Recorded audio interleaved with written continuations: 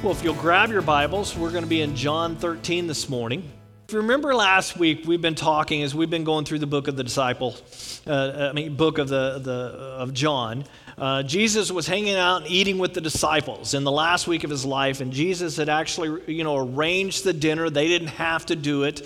He wanted to spend some time with the guys here, and didn't want Judas to mess it up. Judas had already made the arrangements. He'd already got the money. He was going to betray Jesus, and he didn't want it happening too soon because the time was not yet ready for that. So he set it up. It kind of makes you wonder if Judas was the one that usually set up these meals and all that. I mean, he was in charge of the money. He was the one always going and doing this kind of stuff. So maybe that's why Jesus did it. We don't know. So they come into this setting, they recline at these low tables and pillows all around, and now as they came in, no one was there to wash their feet. There's no young one there that is on the premises that normally would do that. And chances are, maybe Jesus did it that way on purpose. We don't know. But we do know that he wanted people to serve, and he talked about that. So he even told someone, or maybe he told somebody, no one should be there. So the disciples and Jesus started eating dinner, and everybody's feet are dirty, and they're all laying around, and it probably wasn't smelling the greatest. But no one did anything about it until Jesus got up and starts to wash everyone's feet. And we talked about it. What does it take? About 5 minutes a person to wash their feet, maybe 3 minutes? I don't know. So anywhere 45 minutes to an hour to do this very unusual thing at the, right near the table. You would never have your peer, your best friend, much less the Lord and Savior do this. I mean, these are people's dirty feet, right? You get a servant to do that. And Jesus sat back down and he says to them, "Do you understand what I've done for you?" Now, obviously, hindsight's 2020. We look back and go, they didn't understand at all. They didn't get it because most of us has read the story. We've gone on and read about it. But he goes on and says in verse 13, "You call me teacher and Lord, and rightly so, for that is what I am. Now that I, your Lord and teacher, have washed your feet, you also should wash one another's feet. From now on, there should be no arguments like you had all day today about who is the greatest in the kingdom." You need to park your egos, guys. You need to put them away. And I want you to wash each other's feet. Serve one another like I'm serving you. So guys, it's almost like he's saying, do you think you could do that? And they're all like, yeah. You know how it is when you tell a child, you're fussing at your son or daughter, or you're talking to a young one in class, and they're like, yeah, I get it. And you're thinking in your head, they have no clue. They're not getting it. Sometimes that happens. Not always, but sometimes. And that's where we stopped last week. And one of the things I was left thinking about was, as we move on to these next verses, is that Jesus, in the course of doing all these things, not only did he wash Simon Peter's feet, he also washed Judas's feet.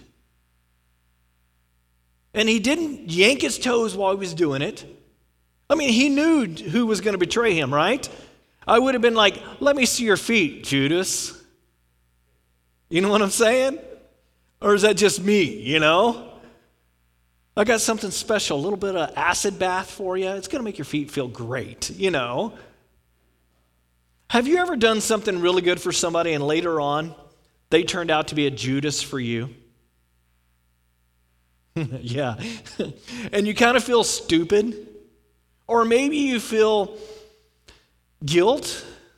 Or maybe you're just plain mad about it. I think we've all been there. And you're like, "I can't believe."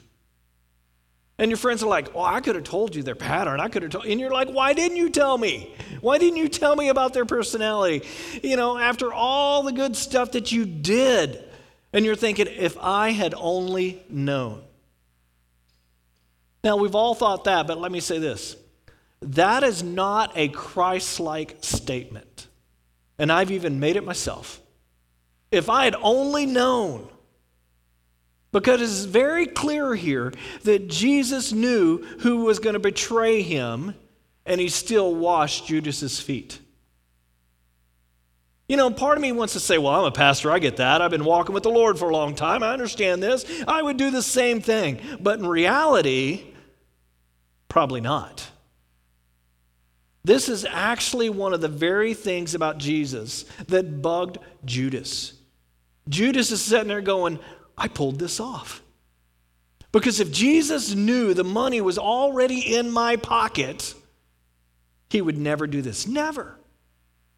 And that's what bugs me about Jesus. He never gives up on a person. I can imagine Judas going, I thought he was going to be a bigger Messiah than this.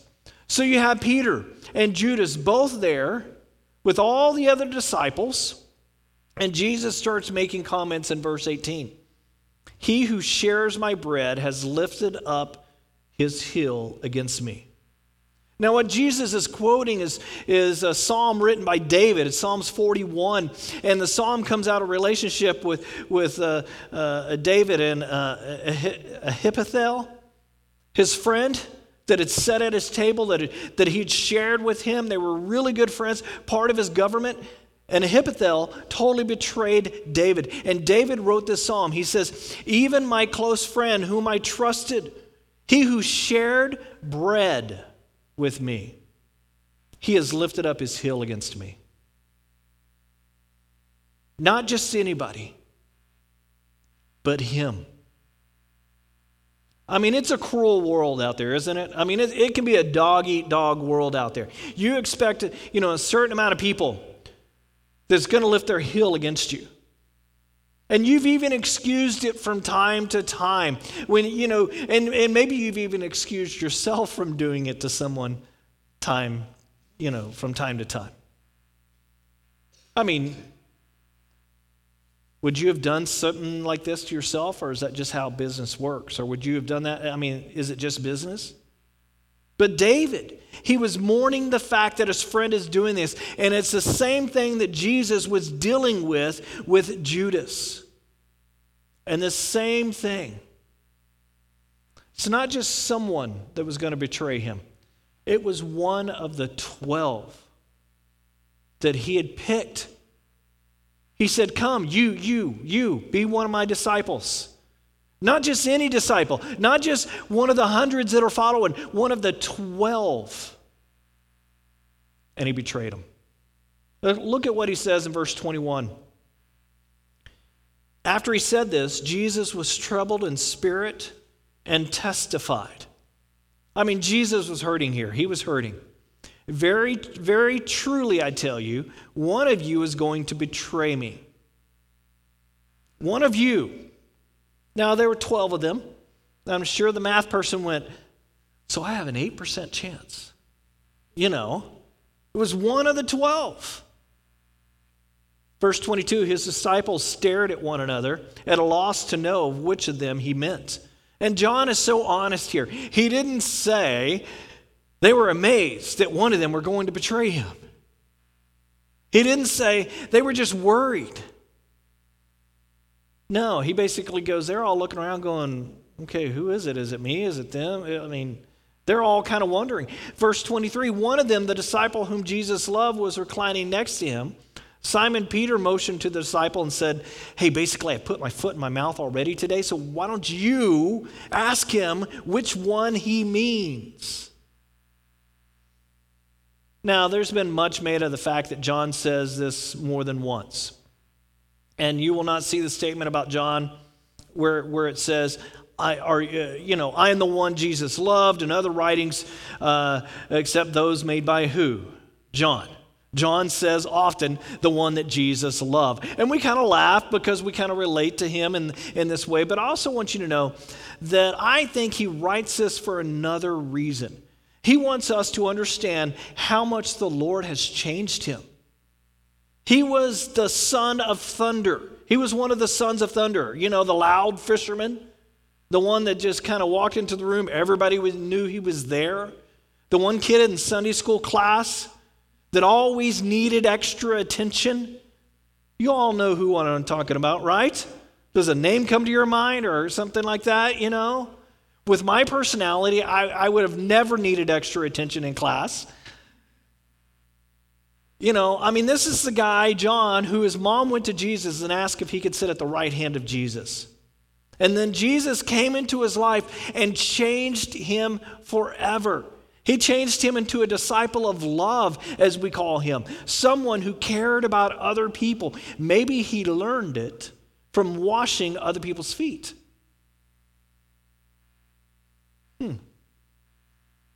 And now, if you want to see the effect of Jesus' love on John, just look at his life. So John says to Jesus, verse 25, "Lord, who is it?" Jesus answered, "It is the one whom I give this piece of bread when I have dipped it in the dish." Then dipping it into dipping the piece of bread, he gave it to Judas, the son of Simon Iscariot. And as soon as Judas took the bread, Satan entered him. So John told him, What you are about to do quickly." But no one at the meal understood why Jesus said this to them. Since Judas had charge of the money, some thought Jesus was telling him to buy what was needed for the festival or to give something to the poor. As soon as Judas had taken the bread, he went out, and it was night. Now, I love this. John is such a good writer. And maybe it was with the help of the Holy Spirit, or maybe he was already a good writer, and the Lord just put the Holy Spirit into him. But it's amazing how he writes, because if you read through this, you know, oftentimes we'd read through this quickly and we go, okay, it was night. He left and it was night. But we ought to slow down a little bit, because Jesus has just told you it was night. And as soon as Judas had taken the bread, he went out, and it was night. And John, who was feeling all this passion and everything going on, he would just have, almost like shivered when he wrote this down. And it was night. He would have felt something, I think. He would have been like, oh man, it was night. John tries to give us in this one statement that darkness is going on inside of Judas's life. It's not just that it was night outside, it was night inside of Judas also. There's a darkness that many of us in this room have felt in our lives when you've known the right thing to do, and yet you choose to do the wrong thing. And Jesus is right there looking at us. Someone might betray me, Jesus says. Someone who will betray me is the one whom I will give the piece of bread. Now here's the bread.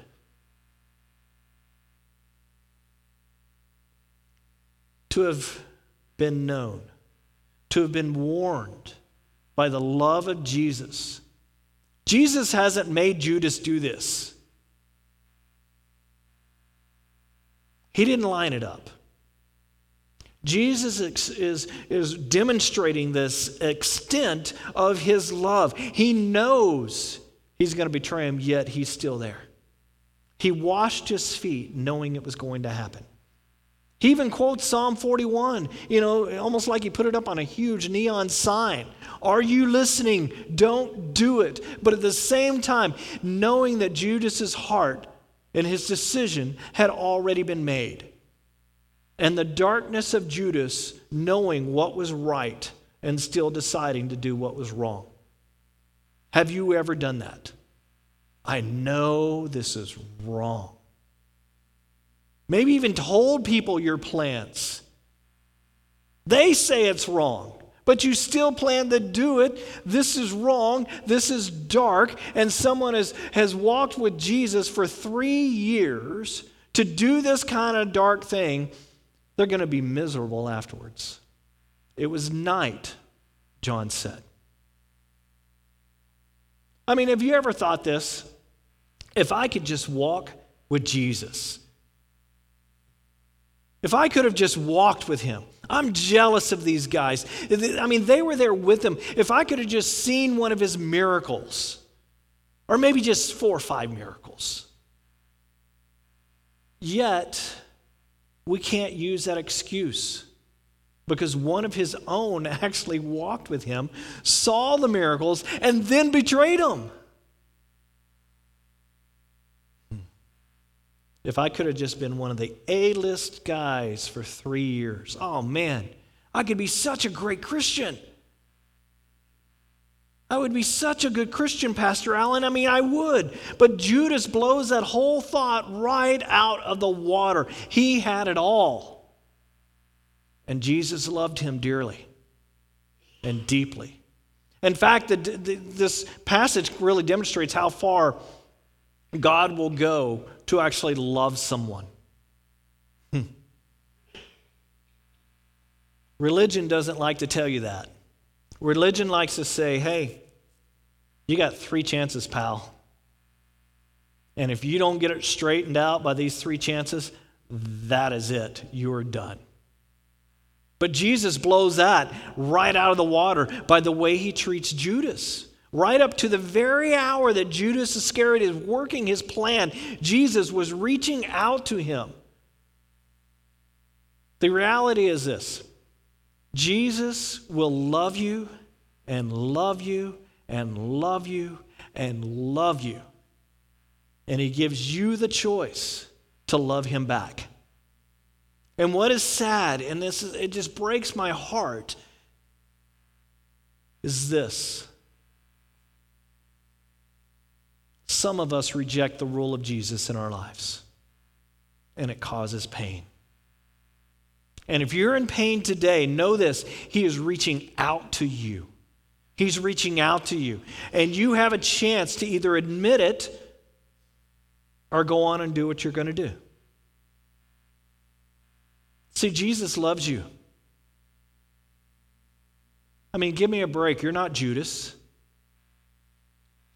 But if he reaches out to Judas, calls him friend, teaches him, washes his feet, then certainly he will do it for you. He wants to draw you in. But what is amazing is that you can have 3 years like Judas and still be a Judas, and that's scary. It is scary to me at how good Judas is at fooling those who were around him. 92% of the rest of the disciples he had fooled. I mean, it's easy to fool those out there. It's not so easy to fool those who live with you, right? And pull it off. And yet that's what he's doing. I mean, doesn't it scare you to think about how good you are at lying? I've told my youngest one doesn't quite get it yet, but my oldest one has, and I've told him before. I said, and not that I caught him in any of this, but just in discussion, I said, you can lie to me and get away with it, but then you have to live with it. We all have a choice to tell the truth or to lie. And again, because he's sitting in here, I want to make it, he wasn't lying to me at the time. We were just having a discussion. But it's scary at how easily we are liars, right? We can just say it goes on, and you're like, ooh, I got away with that. Now, maybe you don't have that physical reaction, but in your mind's going, yeah, they took that. That is awesome. It's scary. We can look at someone right in the eye and bend the truth. He hung out with Jesus for 3 years, and the best that we can figure is that maybe he was just disappointed about who Jesus was as the Messiah. Probably about what was going on and how it was happening. We don't really know. But when he started to follow Jesus, thinking this guy's the real deal, he's going to take over politically. This is our chance. And then he didn't do it like he thought it should be done. And when Jesus in John 6 sent the crowd away and a whole bunch of people just left following Jesus because he wouldn't perform one miracle after another miracle after another miracle after another miracle in front of them, he said to the disciples, what about you guys? You going to leave me also? And I'm sure Judas was sitting there going, maybe I should. I don't know. Palm Sunday comes and goes, and he has a tremendous opportunity to lead a revolt. Jesus does, but he does nothing. I bet Judas the year before said, I'm done.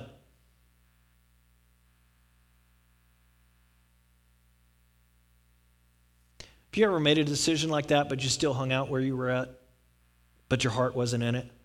That's what he's doing here. What is it like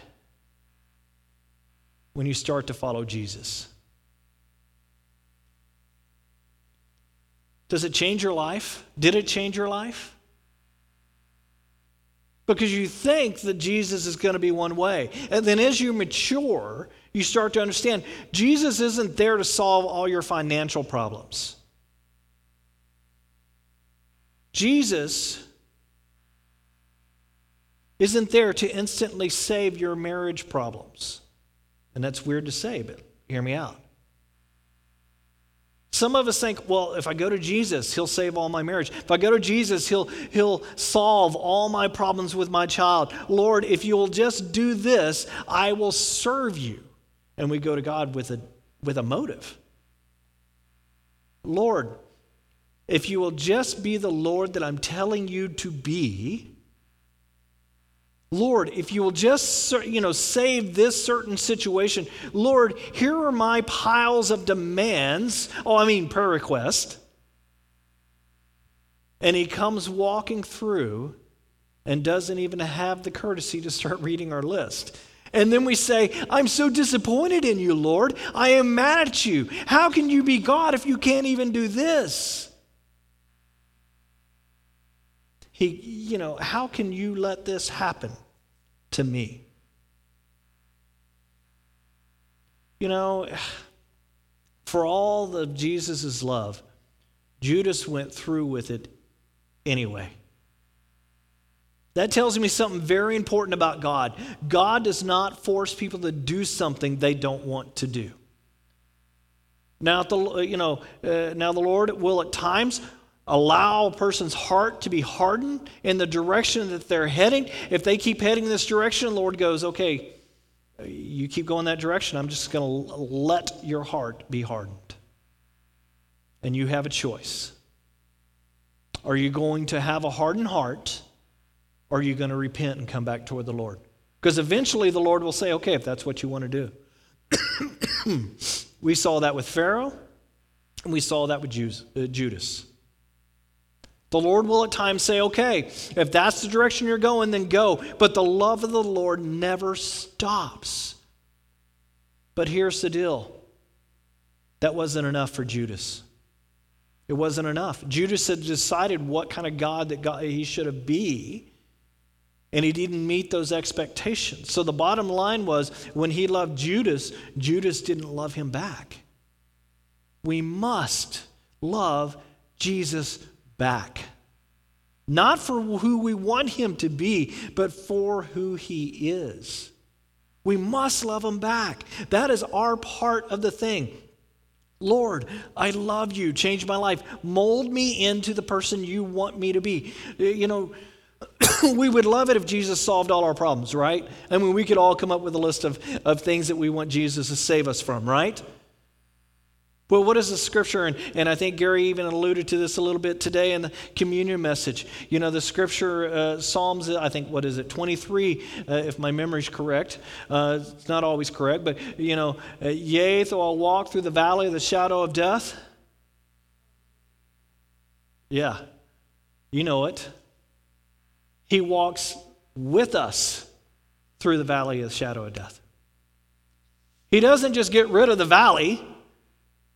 And it was actually a valley called the shadow of death that David is alluding to as he writes that passage, okay? But what's amazing is he's like, I'm going to be there with you as you walk through it. I'm not just going to solve the problem and take you out of that. He's like, I will go with you through that valley. We have to love Jesus back. Peter made more mistakes than Judas. But the difference between Peter and Judas is Peter loved back. We must love the Lord back. Lord, I love you. And if you're crazy enough to love me and choose me and have me represent you in this world, which is a ridiculous decision on your part, Lord, he's like, well, I know you, and I choose to love you, and I want you to love me back. Verse 31, and see if you can pick up on a key word here. It says, when he was gone, Jesus said, now the Son of Man is glorified. God is glorified in him. If God is glorified in him, God will glorify the Son in himself and will glorify him at once.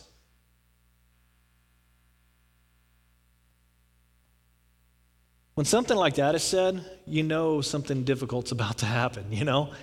What glorifies God is when we partner up with him and do the impossible. That's when my actions glorify him. He goes on in verse 33, my children, I will be with you for only a little longer. You will look for me, and just as I told the Jews, so I tell you now, where I'm going, you cannot come. A new command I give you, love one another as I have loved you. So you must love one another. But this everyone will know, or by this everyone will know that you are my disciples if you love one another. John goes from a key word of glorifying God. If you want to glorify God, how do you do that? You love one another. By this everyone will know that you are my disciples if you love one another. To me, this is completely backwards, right? To me, this should be, by this all men will know that you are my disciples if you go out into the world and love them. Go out into the world and love them. That would make sense. But he said, no. People will know you're my disciples, not by loving the world, but by loving each other. And if you love each other, therefore, you will end up loving the world. But you have to start with each other.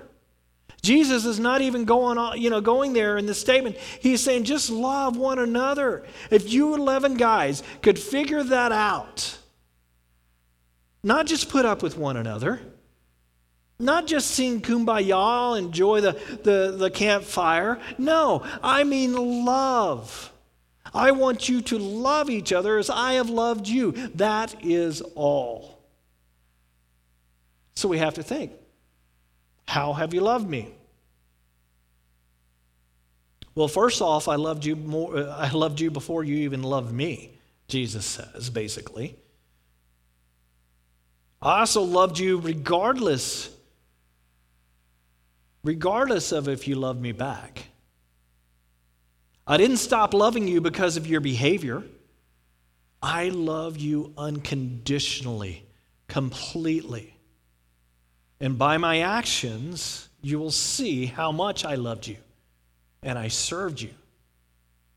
Did you notice a progression there? I served you and then I told you to love one another. Wash the feet of the people you don't love so much, and you might what? Learn to love them. Serve those that you don't like as much, and you guess what? The more you're around them, you might learn how to love them. You might learn that you have more in common with them than you thought.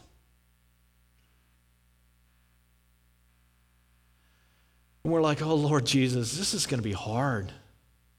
This is going to be hard. The disciples looked around the room, I bet, and Jesus, do you have any idea how diverse we are? And the Lord is like, no, go ahead and tell me. How diverse are you, Well, Lord, somehow you made a mistake because you've selected, on the same team people Matthew, a tax collector.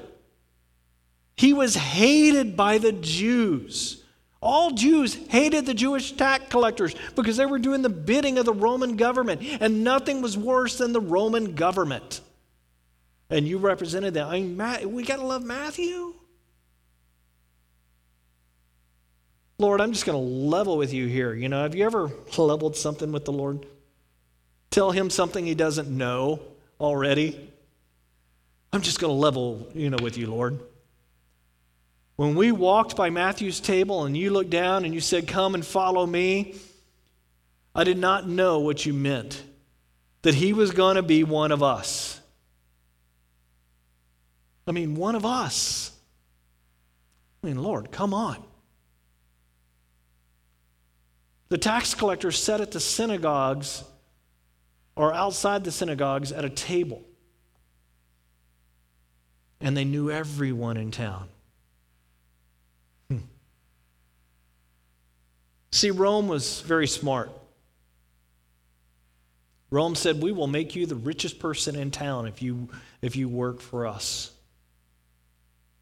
Well, you can always find the one guy that wants money, right? And they told the guy, this is how much the village owes. Collect anything more than that, you get to keep it. So you know how much they were loved in their home village, right? Their parents would have been so proud. What's your son going to be? A rabbi, a fisherman, what?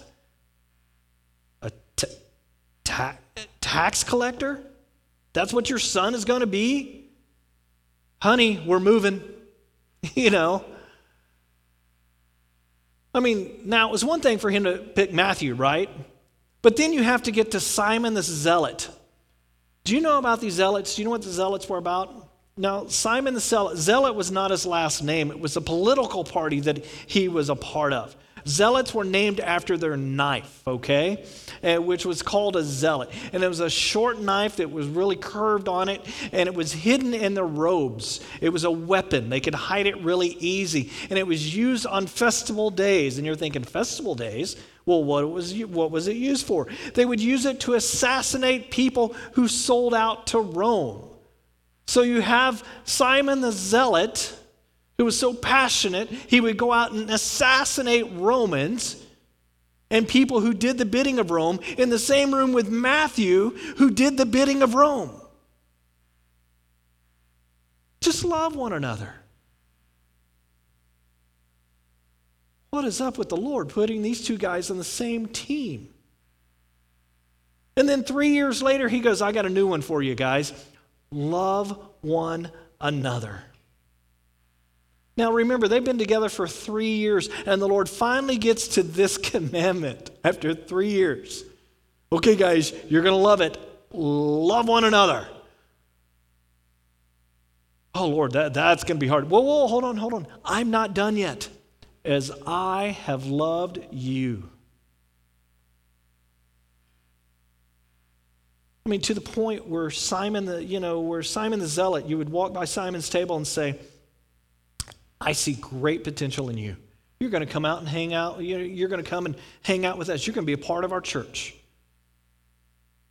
And you know what I've discovered? As I read the scriptures, the disciples are just like us. I mean, I would never do that, right? I mean, God keeps saving all these goofballs, and it's so irritating, you know?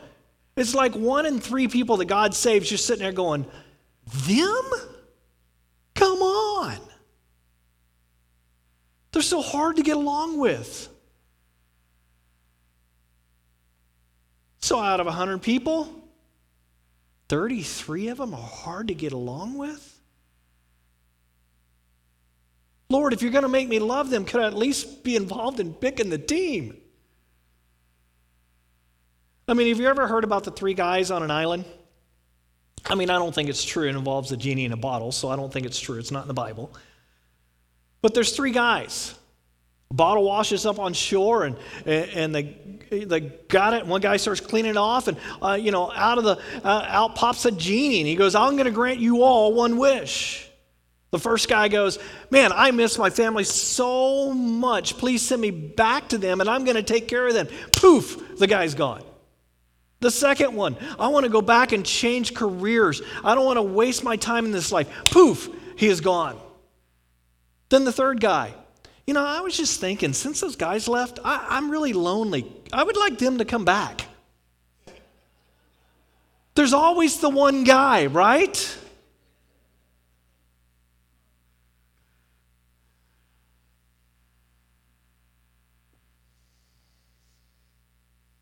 Jesus has the audacity not only to want to love us, but to say, okay, now you get started at loving each other as I have loved you. And you say, man, I can't wait to get to heaven because I can get away from all these church people. Well, guess what? A real church is an honest church. An honest church is a healthy church, and a healthy church just admits that it's hard for us to love each other sometimes and stop just acting. See, the first step is to admit it, right? Where we go, man, oh man, I love this place, but that one person just bugs me. And that's just the pastor. I mean, there's some real goofballs in this place. And that's just the worship leader. Now, this is part of the sermon where the teacher, the preacher, the pastor, whatever you want to call it, lays a huge guilt trip on all of us, right? Let's all get out there and love one another, and you need to do it. But you know what? I've tried that, and it doesn't work. See, the great part about this is Jesus doesn't expect us to get out there and do this on our own. Like we all huddle up and go, okay, break on 3. No. Every single command Jesus gives us really is an impossible command. Have you noticed that? At least the 10 commandments, there's some possibility, right? But Jesus' commands are so impossible. And, I'm still back at last week where the Lord's going, wash each other's feet. And now the Lord's saying, no, Alan, that was just the appetizer. Here's the main course. You need to love them. I want you to love them just as I have loved you. Okay, Lord. And we get all fired up and I'm going to do that. And then what do? We fall right on our face before we even get to the parking lot. Because we expect to do this on our own power. And you can't do it. But on the other hand, Jesus will never ask us to do anything that he doesn't take us through. He will never ask us. He does it through us with the help of the Holy Spirit. I can do all things, the Bible says. I can do all things. What is the rest of the verse? Through Christ who gives me strength. There's a couple of us it's really hard to love. Down at the other church, of course, right? Not our church. But the reality is, the more we get to know Jesus, the more we realize we're all hard to love in one way or another, but we always seem to think it's the other guy's problem. When half the time it starts with us. When we say, Lord, I am hard to love, can you start changing me to be more like you? He changes all 11 of these guys. And the Apostle Paul, who wasn't even in the room, who hated Christ, and what he stood for, who killed Christians, and after Jesus changed him, he wrote a chapter that we all call the love chapter. It is one of the most famous chapters in the Bible. A lot of the world knows this chapter. I can do so much, but if I don't have love, I'm nothing. And then in verse 4 of that chapter, he starts to describe the personality of Jesus. Love is patient. Love is kind. It does not envy. It does not boast. It is not proud. It does not dishonor others. It is not self-seeking. It is not easily angered. It keeps no record of wrongs. Love does not delight in evil, but rejoices in the truth. It always protects, always trusts, always hopes, and always perseveres. Love never fails. Paul's defining Jesus here. Jesus is this. Jesus is that. Jesus is. And then Paul says, I can do all things through Christ who gives me strength. Now put your name in there. Read it like it's your journal. Because Jesus is trying to mold you, and the Holy Spirit's trying to mold you into whom? To be like Jesus. Because Jesus is like whom? The Lord. Paul is patient. Put your name in there. Gary is kind. Put your name in there. Sharon does not envy. Pam does not boast. Bob is not proud. Alan is not rude. You see what I'm saying? Put your name in there. Tyler does not keep any records of wrongs.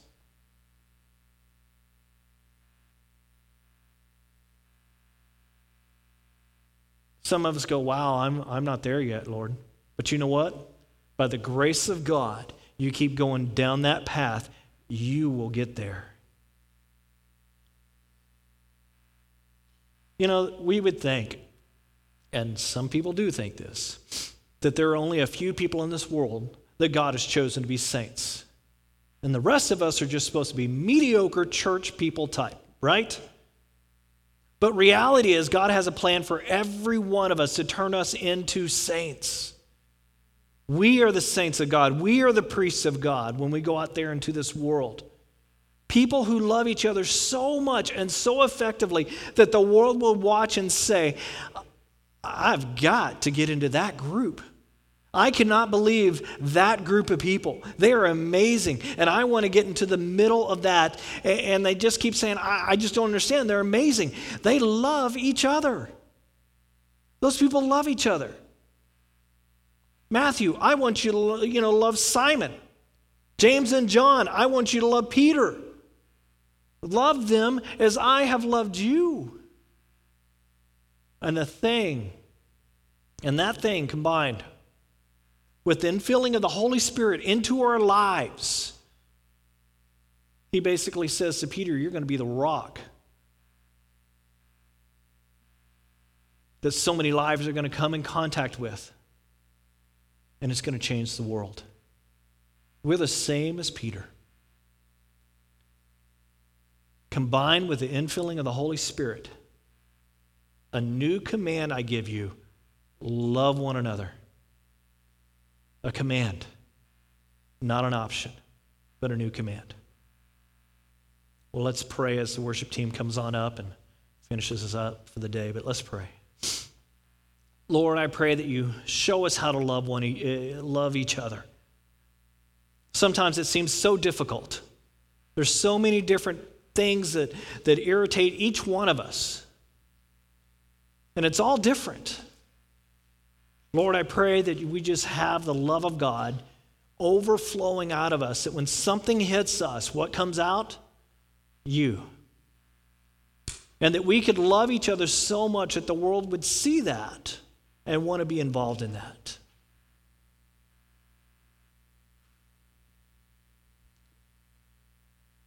Lord, I pray for every one of us that when we see things in our own life that make us unlovable, that we hand those things over to you and that you start to change us. That we start looking into our own lives and not at the other person, unless we're looking at them through the eyes of yours, which has the love of God in them. If we could do that, Lord, we could change the lives that are around us. Now the Lord bless you and keep you. The Lord's face shine down upon you. And may he watch over you this week as you love each other. In the name of the Father, Son, and Holy Spirit, amen.